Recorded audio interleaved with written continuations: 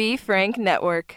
Content on this production is for entertainment and informational purposes only. It is not medical advice, nor is it intended to substitute medical treatment or diagnosis. Seek medical help if you believe that you are suffering from a mental illness or are a threat to yourself or others. By using any or all of the information provided, you do so at your own risk. Any application of the material is at the listener's discretion and is his or her sole responsibility.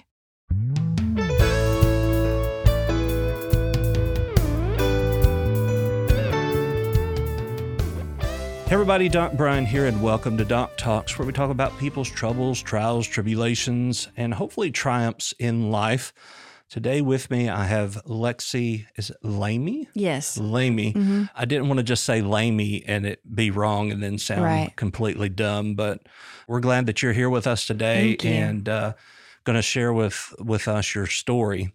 So tell us a little bit about where you grew up. Are you from here in Central Arkansas? So I'm actually from Jonesboro. I'm sorry. Right. Jones Boogie, as I call it. So I was born in Little Rock, but at 3 years old, we moved to Jonesboro, and I was there until I was 16. So Jonesboro's where I grew up. So how far back do you want me to go? Just elementary school, middle school, high school. Tell us kind of what life was like then.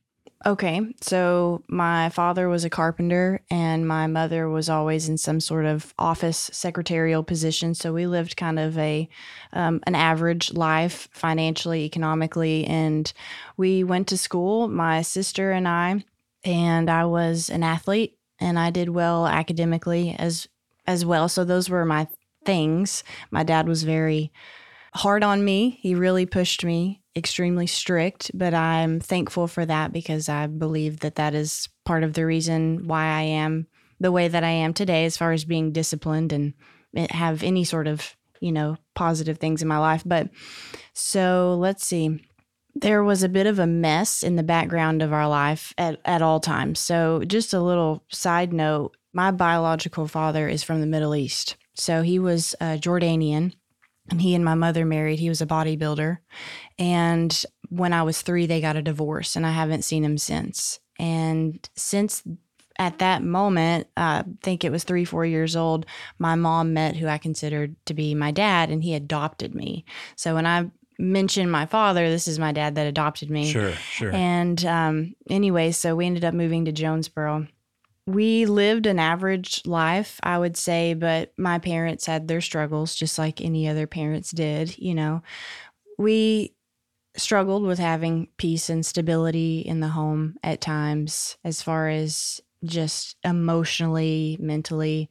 And I didn't really realize until I got older and became an adult that my mother had her own issues going on. But we all do, right? Mm-hmm. And at 9 years old, I was told, I was asked by my parents, do you want a little sister? And I was like, sure. And they were like, well, it turns out that your dad has a daughter that he didn't know about. So DHS from Florida reached out to my dad and said, you have a daughter that's been in foster care. And my sister Morgan came to live with us when I was 9. And at the same time, my brother was coming to us every other weekend. So we kind of had a blended family growing up, lived out in the country. Like I said, my parents had their issues, but we had a pretty average life. And as I continued to get a little older, I started having these issues with panic attacks and just like really severe anxiety. I would say that was 10, 11 years old. And it would keep me out of school days at a time. So my mother would have to take me to the emergency room. I would break out into hives, swell up, kind of become delirious. It would be over the most minor things that I would freak out about. Say I left my basketball shoes in the locker room, was thinking someone would steal them. I made a B on a test. I mean, I would just freak out. So there was something that caused the anxiety. It wasn't just there. Right. There was, okay. Right. Yes, for sure. Yeah, it was always triggered by something. And at that point, my mother started taking me to doctors, psychologists, therapists, things like that. And I don't remember the exact diagnosis, but I do know that I was diagnosed to be mentally unstable around that age. And I started to be medicated. And I've been on just about every medication you could think of, Lexapro, Zoloft, Wellbutrin, Abilify, Latuda, Xanax, you name it. And all that started at 10, 11 years old. I would take my happy pill in the morning before I go to school and just kind of depended on that, even as a child, not realizing, that it wasn't just the medication that I needed, because I do think that medications are needed for many people, but I also needed stability in my life, and I needed Jesus, honestly. So stability is such a major thing. And sometimes we use the word stability when what we actually mean is structure. Yes. And so that we know what's going on in life. And what I found is not just in your, what you would call a nuclear family, but in your blended family, it's hard to have structure because, like you said, your brother only came every other weekend or something like that. Yes. So it was kind of hard to have that everyday routine within family. Now, I'm sorry, I'm just going to be completely honest. Go ahead. I don't think that my family would ever listen to this, but so I'm just going to be completely honest. My parents fought bad. I mean, just like holes in the wall, doors coming off the hinges. It was physical. Was it physical to other things or physical to each other as well? Physical just to other things. Okay. I remember my grandparents for Christmas one year giving me a huge pair of earmuffs and saying, here's your Christmas present. Put this on when your parents fight. And, to try to keep the noise and from, to keep me from really focusing on it and things of that sort. And my mother, had issues with her prescriptions. And then my sister and I know for sure I found myself in some odd situations with an uncle when I was being babysat at times. So I think kind of being within some of those traumatic moments, it affected me deeply. And I know that in Ephesians 6, it says that Christ makes his home in our heart. So if our heart is supposed to be a home, and if Jesus is supposed to live there, then if Jesus is not living there, then who is living there? And I think that as a young girl, I had different things living in my heart, such as fear, anxiety, trauma, things of that nature. So did these kind of, we'll say, trauma, did that happen and was going on prior to the anxiety that you experienced? Or did it kind of mingle together? Mingled together. Okay. So once I guess it was 11-ish that you started being on medication. Do you remember how you felt when you heard that you were mentally unstable? Embarrassed. Because on top of that, I was also wearing a back brace. I was often asked why I looked different than my mom. As a young girl, I was very dark-skinned, and I looked extremely foreign. And when my mom or my sister were around, I didn't really look like them. And, all the other kids would ask me, why do you look different? And then also, I developed faster than most people in my grade, and I was always taller than the boys. So I just felt like I stuck out like a sore thumb in general, So here's one more thing that just makes me weird type thing. Yeah, I think it's important for us to be careful how we label things, especially with adolescents, to use term like mentally ill. I remember growing up, I had a really good friend and we went to church together, and at school and at church, everything, seemed fine. But one day we heard that this young man went to see a psychiatrist in Little Rock. We grew up in Booneville, small town America, about 2.5 hours from here.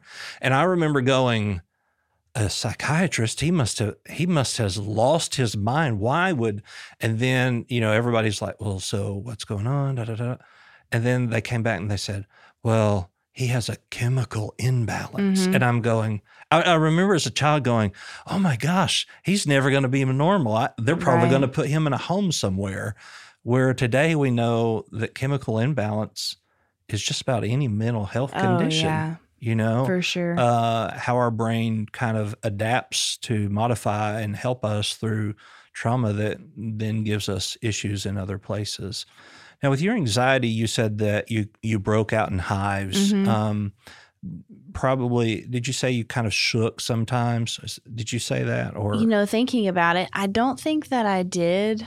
I'm sure I would get shaky at times, but... Did you ever pass out? No, I never did pass out. Okay. But even to this day, when I experience anxiety now, which I've learned to manage it to a certain degree and still working on it, honestly. We all are. Right, yeah. Right. It was almost as if something was sitting on my chest type thing, kind of difficult to breathe. Yeah. Yeah. Which is important to note. Once again, I'm not a medical doctor, but a female is very rarely found to be having a heart attack when they have chest pain. So if you're listening and you're having chest pain and you're female, of course, go to the doctor. But most of the time, it could be some kind of anxiety issue, or gas, heartburn, that kind of thing. But that heaviness on your chest, even knowing that you have anxiety, sometimes makes your anxiety worse, and you need to go get checked out just to make sure other things aren't going wrong. But you never had those moments of passing out. Never had any type of retrograde amnesia where you just did not remember what happened. None of that? No, thank goodness. Okay. They put you on all this medicine, and how did that kind of make you feel? I know sometimes there's a reason they call it practicing medicine. Right. Because we're practicing on what works for you. And so, sometimes you get on something, you feel like a zombie and that sort of thing, or other drugs like Wellbutrin gives you a little bit of pep. And so how did you feel being the guinea pig of let's see what works? I wish I could remember. It's hard to describe a feeling when it's all that you ever knew. Right. Does that make sense? Absolutely, yeah. So I was medicated from 10 years old to 21, always on some sort of just concoction of antidepressants and mood stabilizers. So your cocktail is what we call them. Mm-hmm. Yes, exactly. And once again, I just want to be clear that I don't think that medication is wrong. I just think that I needed something in addition to the medication. But I can honestly say today, I take nothing. So the only thing that I do take is for my thyroid. And I know that, thyroid can affect your mood as well if you don't take care of it. But it's all I ever knew. And I do remember as a young person, like if I forgot to take my medicine in the morning, I would freak out and just assume that I would be doomed that day. And, so that kind of began, that mindset, that paradigm began to set in even 6th grade, Yeah. With adolescent therapy, what is done a lot, because you said it's hard to describe it when it's all you ever know, is we ask them to describe it by telling us about a scene that happened in a movie. Of how did you feel, like when Snow White was laid out there and Prince Charming was there, is that the emotion that you felt, to try to relate that emotion to what was going on there. So it is very difficult for children to try to explain. And I do think it's important to note that behavior in adolescence is words. So you kind of got to look, and even in adults in a lot of ways, if you look at their behavior, they're really trying to tell you something that they don't know how to communicate. But I could only imagine for you is at that age that it was a very scary time for you. My personality is always been pretty just kind of laid back. And if I'm not laid back, then I'm super nervous and I'm anxious. So I remember. It's funny that you're asking for a memory because this actually came to mind a few weeks ago.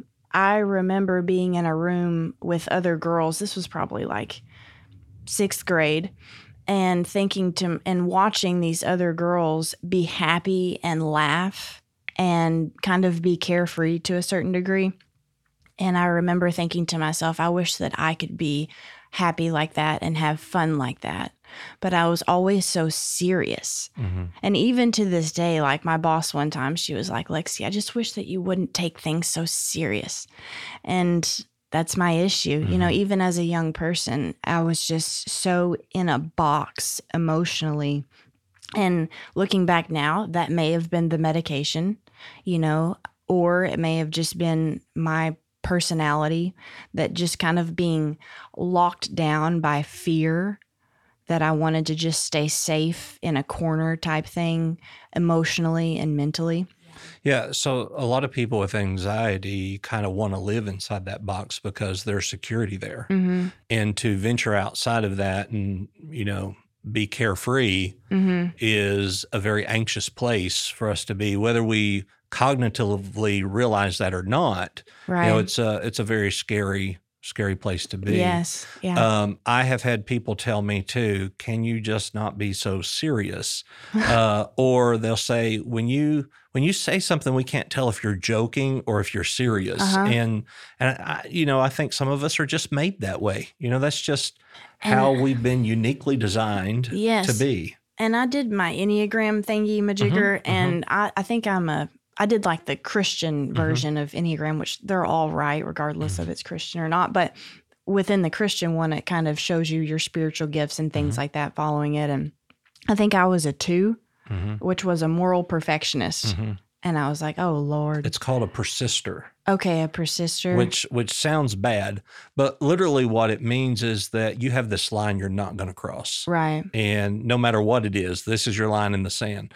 So my wife is a persister, and she won't listen to this podcast either, so I can tell this. But if I want her to do something, and this really sounds like manipulation and probably surface level is, but if I really want her to do something like, well, for instance, her mother, they live in Sallisaw, Oklahoma. So it's a good 3 hours from here. Well, her mother will call my son, who's now 6, and say things like, do you want to come to Mama's this weekend? And he'll get all excited and say, yeah. And she'll say, well, you can come to Mama's, okay? And okay. And then I'm like, oh, how is he going to get there? You know? And so there was this one particular weekend I was going to be gone. And I really didn't want my wife and son to be at home by themselves. Right. And so I said, well, Mama said that he could go to her house, and told him that he would. I said, we cannot teach our son that if you say something, you don't really have to follow through. And you're a really good mother, and I really don't want you to allow your mother to teach him that that's an okay behavior. So I think probably what you should consider is to go ahead and take him, but be very clear to your mother that this isn't the appropriate way to communicate ever again. Right. And she did not want to go. Like before this, we'd had this whole conversation about, I don't want to go anywhere this weekend. I'm tired of it. After I said that, it was like a light went off, and she's like, you're right. I need to take him. And so, but I was able to, it's a lot like, Chapman's the 5 love languages is that you can receive it in that manner. And so surface level manipulation, but it works. So, you know, it is one of those things. Yeah. So within that persister, though, that would make sense even in adolescence, because you were somewhat indoctrinated, I guess, to believe that there was a very clear line in the sand of what was acceptable and what wasn't acceptable, even though around you was all kinds of things that wasn't acceptable. And you probably didn't realize, maybe, I'm going to step out on a limb here, you probably didn't realize that it wasn't normal for parents to fight. Maybe to not that extreme, but I did when I started going to my friends' houses. Right. And things of that sort. But yes, for sure. And, you know, just even to this day, 26 years old, I thrive within structure and organization, which is why my job that I currently have right now is the hardest thing on the planet for me, because it has to be spontaneous. You know, working with people that are recovering from drugs and alcohol, there's spontaneity all over spontaneity, however you say it. It's all over the place, because you never know when someone needs to go to the ER, or when this person has, you know, gotten sick, or this person needs help because they're in an emotional crisis. Like, there is no structure, because you're dealing with human beings that are in their most vulnerable, fragile, destructive place of their life. But, another thing also, and this is not me trying to blame my parents at all. I'm so over being the person that shares their testimony and is saying, I fell into addiction because my parents weren't good parents. I'm so over that. Yeah. The reason why I became an addict is based on my own poor choices and my own stupidity. There is nothing else other than that. But my father he drilled it into me. You are going to make straight A's. You are going to be the best athlete. There's nothing outside of that. So I had those goals for myself, and by golly, I was going to achieve them. And I feel like that as well. I myself personally put that pressure on myself. It's not my dad's fault. Sure. He was being a good father pushing me. Yeah. So what he taught you was, this is the limit. This is what acceptable, and this is what is not acceptable. Yes. And so then I wonder, and I, once again, not placing blame, right? But I wonder if because of that being instilled in you is the reason that you became so anxious when you left your shoes at the gym in the locker room. Oh, yes. And so what had happened was, while it is healthy to have structure, sometimes we can get so structured that we forget to just have Lexi time and just do whatever it is that we want to do. Right. And sometimes as kids, we're forced to grow up real quick, in those situations. And speaking of that, I'll just go ahead and fast forward and get through all the, I call it my BC days, my before Christ days.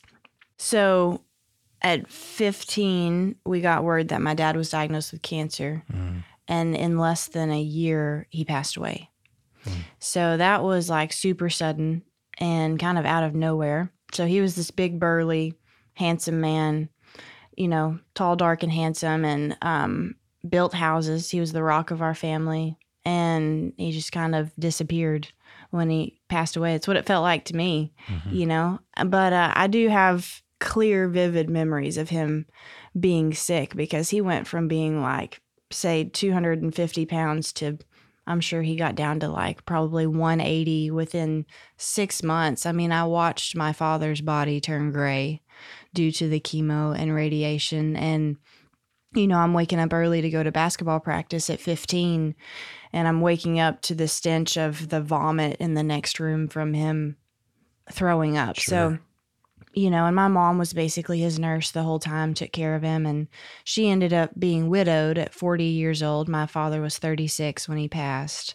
And that was super traumatic. Sure. But what was even more traumatic, and once again, this is not to dishonor my mother at all. I believe that when I share my testimony, I share her testimony as well. But what was even more traumatic than watching my father die was watching my mother's heart be broken following that, and watching her mentally lose her mind. So it was at that point when he died that she began to mix the prescription pills with alcohol. And I say this not in a way for people to feel sorry for me, but at 16, I became my mother's mother. And our whole life turned upside down. We no longer saw my brother anymore because he didn't have reason to, because my dad was dead. And so it became my sister and I and my mom. And my mom adopted my sister when she came out of foster care. So we got a ton of insurance money, blew through it super quick, and ended up really not being able to keep the lights on. Ended up moving from Jonesboro to Searcy, and to kind of start over, I guess you could say. And my poor mom was just really struggling. And I think that it was at that point when I left everything behind. Of course, I have a boyfriend at that point, and I'm like leaving him behind. And I'm thinking my life is over, and leaving my sports and volleyball, basketball, track, everything that I'd known, and going to Searcy. That's when I was just like, screw everyone and everything. And that's when I kind of started to party. And so when we moved to Searcy, my amazing aunt and uncle lived there and placed my sister and I in a private Christian academy. And within 6 months, I was kicked out. So just staying the night with boys, drinking, partying, things like that. And so that was super embarrassing to get kicked out of this school so quickly. And a lot of people know my family within this town. So it was, shame. I was ashamed of myself. And then I ended up graduating from Searcy High School in 2013 and just continued to play sports and do decently well, but all the while just really starting to party in a way that was beginning to not just be fun, but damaging. And ended up getting a full ride scholarship to Arkansas State. I was able to get into a really good sorority. I got into x-ray school super quick because I had all these concurrent credits and things looked good on the outside, but really I had a whole nother life going on when I would go back to my dorm room. And I was taking an enormous amount of Xanax at the time, smoking weed. And at that point, I was starting to take Roxys. So I would get done with all of my schoolwork and all that stuff because I'm still perfectionist Lexi at that point. But I started taking these opiates. And I figured out real quick, the best thing I'd ever experienced. Super fun for a long time, felt great, gave me an out from reality. And but it continued to get worse. And I started getting arrested. If you Google my name, you're going to see a lot of different charges, just from like a 4-year period of me building a criminal record. And I thought I was, fine, but really I wasn't. Started dating my drug dealers and things like that, and quickly lost everything. Lost all my scholarships, was kicked out of my sorority. I was doing clinicals in x-ray school, and they were like, we're noticing that you're nodding off in class and then you're wired the next day. What's the deal? Well, it's because I was juggling Adderall, Vyvanse with Oxys, and I was just going up and down. Which is very dangerous. Super. I mean, to this day, I'm surprised I'm alive. And, and then at that point, I'm like being introduced to meth and ice and things like that, just from partying on campus, and as well as selling pills. Like my boyfriend and I would sell to most of the athletes when they needed Vyvanse, Adderall, Xanax, or whatever. And it all really came to a head super quick. I really, looking back now, God was after me for sure, especially in me getting arrested. And I thank God for being arrested. I thank God for consequences and confinement, or else I wouldn't be alive. And I always say that I wasn't arrested, I was rescued. In 2 Samuel 22:20, it says he rescued me because he delighted in me. And I didn't mention this, but I think it was 8 years old, every now and then we would go to this Baptist church with my parents and my grandparents. And at 8 years old, my Nana led me to Christ, and I repeated the sinner's prayer and got baptized. And I dare to say that I had saving faith back then. And that my story is that of a prodigal. And I think that that God chased me down the whole time. And it makes me think of that song "Reckless Love," where Corey Asbury writes, he chases me down, he fights till we're found, he leaves the 99. And I believe that the Lord was after me in that sense. And I just kind of rejected that conviction and pushed it away long enough that I would kind of numb myself out of it.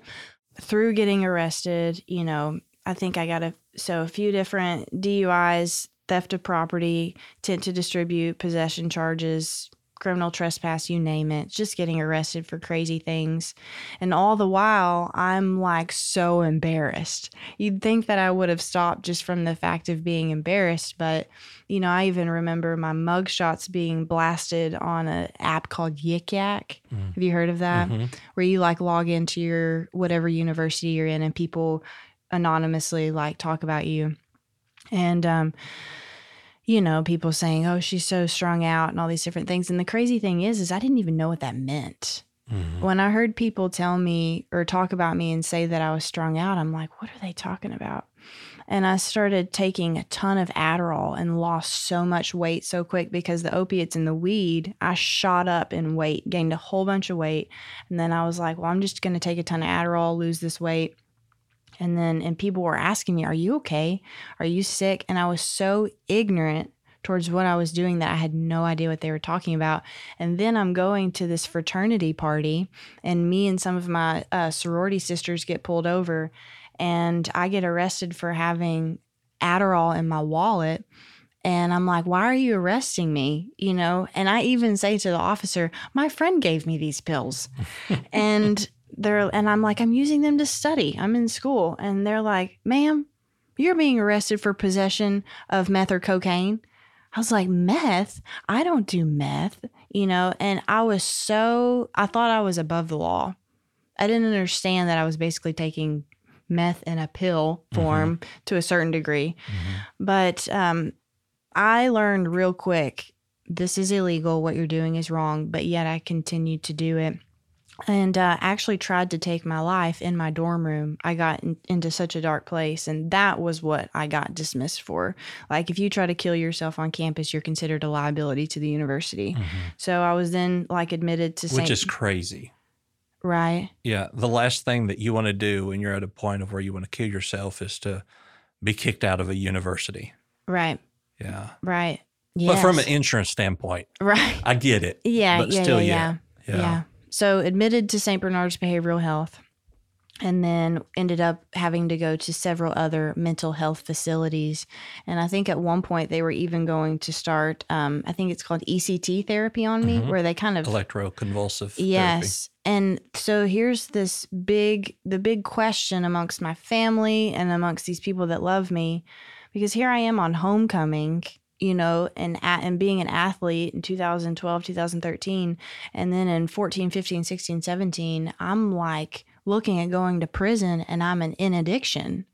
And everyone's like, the big question is, how do we fix Lexi? So I go to a couple different rehabs, all secular, but nothing really worked for me until I got to the Harbor Home. So do you remember the day that you were going to take your life, or that you attempted? Do you remember much about that day? Yes, but it was actually twice, two different incidences. And crazy enough, yes, I remember. So could you kind of describe what was going on in your head or in your emotions at one of those periods? So the time that I was in Jonesboro on campus, I was in my quad and I tried to do it. What I did was I took all of the Xanax that I had, like a bottle of Xanax, because I was getting it prescribed and I was buying it from others. And I think I took all of my Zoloft, and then I had some Roxys or Oxys, took those. I think that in my mind, I didn't fully understand or realize what I was doing, because I'm pretty sure I was messed up to begin with.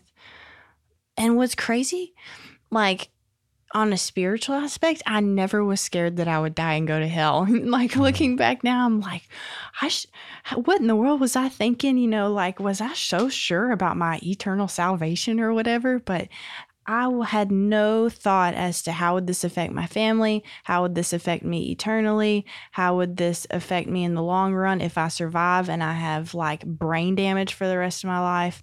I was so stuck mentally that I couldn't think outside of myself. And I was so stuck, and I wasn't in my right mind. You know, do you know the story? I'm sure you do, of the man that lived in the caves in the Bible, and Jesus calls him from the caves and delivers him from the legion of demons. And I don't know if I had a legion of demons. Lord, I don't even know. But I had some issues. Well, go ahead. Well, I love the scripture in the NIV version where it says that after Jesus delivered him, that he was clothed and in his right mind. And in the original language, that right mind phrase, it goes back to sozo, and not just being saved sozo, but being saved mentally by Jesus. And I believe that is the biggest thing that God has done for me. From being diagnosed to be mentally unstable at 11 years old, like the Lord has touched my mind in a way that it's been renewed. And I think that now some days I could question this, but I think we all could some days question what we've got going on. Yes, but I wasn't in my right mind. So taking off a therapy hat and putting on my pastoral hat. Okay. I would say that people who get to that point are the people who have been convicted so much and pushed that conviction away that then that's where Scripture talks about being in a reprobate mind and being given great delusion to believe the lie. Yes. And so that, that kind of gets where we're at. But at the same time, if we push all religion out of it, we can say, as I did with another person on the show, is that person was not Lexi. That's not who you were. And it, once again, aside of religion, because being regenerated in Christ, we obviously aren't the old person. We've, been raised to live anew. But mentally, we're not who we were. Your family would look at you and go, well, that's not like Lexi. And what they were meaning to say is that's not Lexi. Lexi wouldn't do that. And it's because we are not mentally that person. But and a lot of times in addiction, and this may or may not be your case, but we feel like we're in control. And that structure is there, even though it's not structured. I know that I can take this pill and feel this way, or take this pill and feel this way. Yeah. But you get to a point where it doesn't work anymore. Right. And so then you get to the point of saying, okay, I've got to get help, or to a point of trying to take your life. You said there were 2 times. Were they both overdose attempts? Okay. So had something taken place, were you arrested right before something like that happened? Had something brought you to that point, or was it just you come to the realization that I can't go on this way? I think that there was an incident from both moments. The one that I just described, I don't remember what happened, but I'm sure there was something, because I was living a life of chaos and there was something huge happening every other week.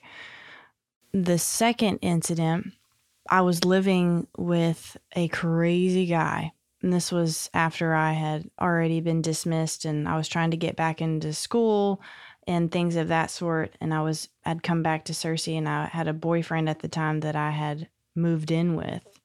And we had an apartment together. And he was saying that he was going to leave me. And I think that, in addition to just partying and being out of my mind and being super depressed and hating myself and being ashamed of who I'd become and losing everything, that was the incident the second time. Yeah. And, with addicts, it's unique in that a lot of times their breaking point is the fear of losing somebody that they thought would never walk away. And that's whether it be a boyfriend or a girlfriend or a husband or a wife, or even parents that say, hey, we're done with you. We're not going to do this anymore. And I don't want to use the word weird, but that's the only word that comes to mind right now, that we are willing to throw everything else away. Oh, it's so weird.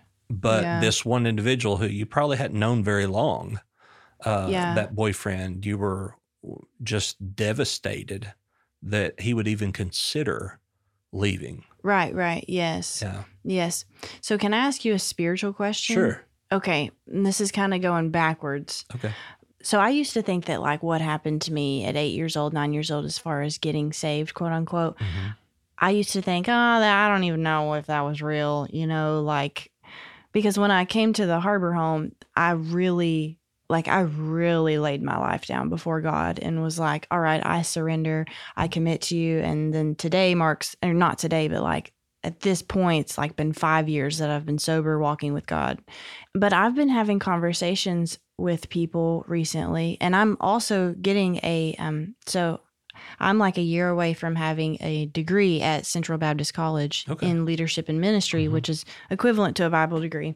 But I have really been wrestling with my salvation experience as a young girl. So I'm just going to say, give you a little bit of like what I'm thinking, then I want to know what you think. Okay. And please be honest. You're not going to hurt my feelings. Sure.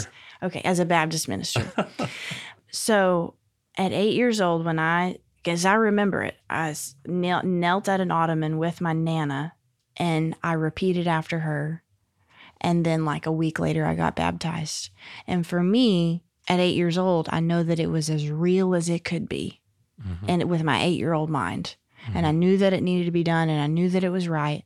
And we weren't going to church every Sunday by any means. We probably went once a month, once every 2 months. I knew that God was right, but it's not like we were reading the Bible at home. I never read the Bible at home type thing. That was as real as it was. And we would say our prayers sometimes at night anyways, but not really, type thing. And when I got to the Harbor home and I really started living for the Lord, in my mind, I thought, I've never been saved. This is the first time I've ever been saved. But recently, I think I heard someone in a message say, I had saving faith when I was a young child, but I didn't really start making Christ Lord until I was in my 30s. When I tried to take my life, I'm so shocked that I wasn't scared that I would go to hell. And this is kind of a crazy question, but I oftentimes wonder, what would have happened to me if I really would have died? Would that saving faith that was that quote unquote saving faith that I got at 8 years old, would that have followed me? And I know that you can't tell me if you know one way or the other, but I'm sure that you have that question sometimes. Here's what I believe from a religious aspect. If you asked for forgiveness, you confessed him as Lord, and you believed in him, you admit you're a sinner, you believe in your heart upon the Lord Jesus Christ that God has raised him from the dead, you confess him as Lord, then you're saved. And from what you said, it was real. And I did all that as a young girl, yes. Okay. And so then the book of James says that when we receive the Lord as our Savior, we also then receive the indwelling of the Holy Spirit, yes, which is the guarantor of our salvation. So then Jesus said in John, that which my Father has given me can no man take away, not even my Father, for the Father and I are one. So if you received saving faith, as you, that's what the term you use, right? Sure. Yes. At the age of 8, then that would carry through until until eternity. The thing is that there is a difference between sanctification and justification. When we're saved, we receive justification, just as if I had never sinned. But sanctification is a progressive work. Right. Just like a drug addict can get saved. Well, if they go tomorrow and they use drugs, are they not saved? Not necessarily, because they're addicted. I mean, while it is in a lot of ways a stronghold that could be used from the enemy, there is a medical side of it. You have to detox. You have to get it out of your body. Just because I'm saved doesn't mean I don't sin. That comes in the difference between a lifestyle of sin and sinning, of where is that commingled together. But to answer your question, there is only one thing that will send you to hell, and that's lack of a personal relationship with Jesus Christ. And so, and I don't like saying this, but a Christian can commit suicide and will go to heaven. The thing about it is that there is, and sitting here today, there's nothing that could keep you from being a mass murderer if that's what you wanted to be. Right. The only thing keeping you from that is the grace of Jesus Christ, that you don't allow yourself to drift into that mentality. And so that's, when it comes down to it, when we think of it that way, that's why we can have grace on people that other people wouldn't say they deserve it. Right. Because it's these times that we've gone through that helps us manifest our faith to others. And even in a traditional sense, once again, outside of religion, sharing your story and giving somebody hope, it may be the one thing that triggers them to say, yes, there is hope. Yes, I can do this. Yes, I can get through. And that's why, in therapy, what we do, talk therapy, is we try to get you to tell your story so that we can unpack each and every little thing so that, and I get a lot of flack for saying this, but depression is just the symptom of overthinking. When you boil it all the way down. Now, there are chemical aspects to it, but when we speak those things, you've probably had this before. You go home to your husband and you say, I've had a terrible day. He says, okay, tell me what happened. You tell him, and he goes, well, that really doesn't sound that bad. And he repeats back to you what you said. And you go, well, the way you say it, no, it wasn't that bad. But it's all about our perspective and how we look at things and how we receive things. So to answer your question, I would believe, yes, you would have gone to heaven. So even though I had the reprobate mind, as you said, gotcha. Because you can't be taken from his hand. Nothing, what is it? Nothing can snatch them. Yes. Yeah. Okay. Thank you for saying that. You're welcome. Yeah. You're welcome. So in moving forward, you went to Harbor Home. Yes. And which is a religious affiliated rehab facility. Yes, in Conway. Okay. And so is it co-ed? Can both women and men go, or is it just for women? It's just for women, and we're located inside of a church. And I work there now. I am the Phase 2 director there. So it is a 6-month to a year-long program. So you basically commit your entire life to it for 6 months to a year, and you live there. And for Phase 1, which is the first 6 months, you don't have a cell phone, you don't have a job, you're not driving anywhere. You basically are confined to the property, but it's not like we're a prison. There's no barbed wire fence. Like anyone could leave at any point if they wanted to. Right. I would say like half of the girls are court ordered, half of them are there on their own. So I did have pending charges going in, but I was not court ordered. So I was mom ordered. My mother at that point, she had gotten a lot better mentally, emotionally. She had her struggles, but by the grace of God, she really overcame a lot in that season and was able to help me get the help that I needed. And she dropped me off, and I hated her for it in the moment, but I just thank her for it now. And so I was there for 9 months. The program was a little different back then. Phase 1 was just 9 months, and I just did Phase 1. And basically it is a faith-based recovery home. And if anyone's heard of Renewal Ranch, we're kind of the women's version of that, except we're a lot smaller. So there's only 10 girls in Phase 1 and 8 girls in Phase 2. So I like to think of us more of like a family rather than a facility. But the theme of the entire program is Jesus and kind of looking to him in a way that your personal relationship with him kind of sets you free from yourself. And I'm sure I can speak for others on this, that I was my own God. I was my own leader. I was my own savior. I lived based off what Lexi wanted to do. And, I didn't really have a lot of church experience going into this. I just kind of turned my nose up to it to a certain degree because I felt like God had kind of screwed me over, but once I was in the program for like a month, and I kind of detoxed off everything, because at that point I was doing fentanyl patches and Suboxone strips. So I was totally just inebriated. Like at that, Xanax couldn't touch what I was doing at that point. Anyways, after about a month, I really started taking notice to the fact that here I am once again in a setting where all of these girls around me are laughing and having fun and are somewhat being carefree. And here I am being depressed and serious.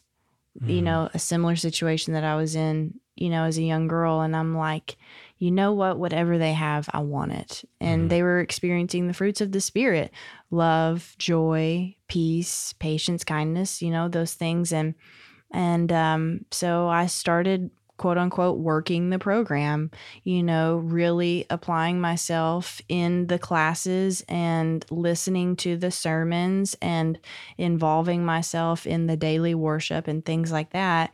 And I like to say that God just happened to me. The God thing, it just happened to me. I wasn't even looking for it. I didn't know what I needed. I didn't know what I wanted. But Jesus became everything that I didn't know that I ever needed or ever wanted. All of the partying, all of the guys, all of the damage from like my past, and just the grief from my father and the sadness of watching my mother's heart be broken. There was something about having this relationship with an invisible person named Jesus. There was something about that just kind of brought wholeness into my life. And during that season, I was kind of able to pinpoint the roots of my issues and kind of take notice to what it is that wounded me, and then from there walk out of my woundedness into the wholeness that God had for me. And then from that, it just kind of fanned a flame to want to help others with some of the same issues, and that's where I'm at today. Gotcha. Now, you had mentioned that you did other rehabs before Yes. this. Why did the other ones not work for you? I always say that if you really want it, it'll work regardless of where you're at. But I think in that sense, I didn't just need coping skills or confinement, but I needed a spiritual experience. Mm-hmm. I needed something bigger than myself to come in and save me. And more than that, I also needed hope. I needed to be in a spiritual environment where I was told that there was hope for my future. Why would anyone want to get clean and stay sober if they're not hopeful for their life? Might as well just stay high. It's a lot better that way. Right. But then once I was able to get into a spiritual environment where I was taught the word of God, and I was told that God had a Jeremiah 29:11 plan for me, for I know the plans that I have for Lexi, declares the Lord, plans to prosper her, not to harm her, plans to give her a hope and a future. I was like, so you're telling me that even though I have a criminal record, I'll never be able to be everything that I wanted to be career-wise due to my mistakes. You're telling me that even though I've embarrassed myself, lost everything that I worked so hard for, possibly may not have a driver's license for several years, may not ever be able to really make something of my life that I thought I was able to, you're still telling me that I have a hope and a future? And these people, they were like, yes, based off of the word of God and what Jesus did for us on the cross, there's still hope for you. And it was as if a light turned on. Mm-hmm. And I actually started to believe it for myself. Yeah. Hope is the big thing. Yeah. We all need something to look forward to, right, whatever that may be. Something that we are just looking forward, whether it be a vacation, whether it be a trip, whether it be seeing a loved one. For instance, we wanted to go see our parents and they lived in France. Mm-hmm. We know that that's probably not ever going to be obtainable to get there because of our current income situation. Mm-hmm. But if something happens that gives us a little bit of hope, then everything changes. And it just has to be a little bit of hope. Hope is so powerful. Absolutely. Mm-hmm. So let me ask you this question. Do you think that you could have gotten clean without the religious experience? Yes. Okay. I'm glad you said yes. So we're going to talk more about that in part 2 here of Doc Talks DX. Thank you for being here with us on Doc Talks. Lexi, it's good to have you with us. And of course, she's going to continue here with Doc Talks DX on Patreon. So hopefully you will subscribe to us there, hear the rest of this story. And we're going to talk a little bit about addiction and anxiety and all the things that encompass the mental health aspect of addiction. So Lexi, tell us what resource, which we're in Central Arkansas here. Mm-hmm. So if you're a Central Arkansas listener, how would they contact the Harbor House? So it's the Harbor Home. The Harbor Home. The reason why I'm so specific on that is because there is a Harbor House. There is. In Conway as well. There used to be one in Fort Smith. Yeah, I think they have several different locations. They're co-ed and they take insurance and they're secular facility. Right. Great facility. But we are the Harbor Home, and we are a 501c3 nonprofit faith-based recovery home for women that struggle with drug and alcohol addiction.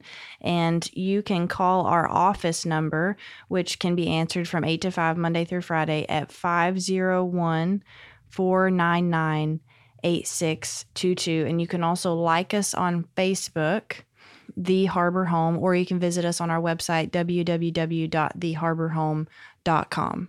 All right. And where could they find you on social media? So Lexi Lamey, LEXILAMEY, Facebook or Instagram.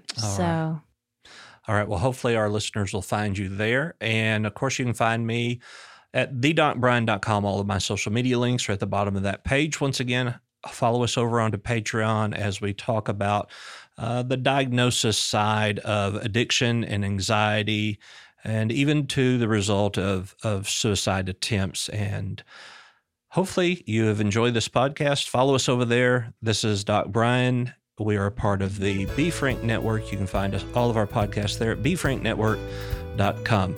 Once again, follow us to Patreon, Doc Talks DX, and we hope you have a great day.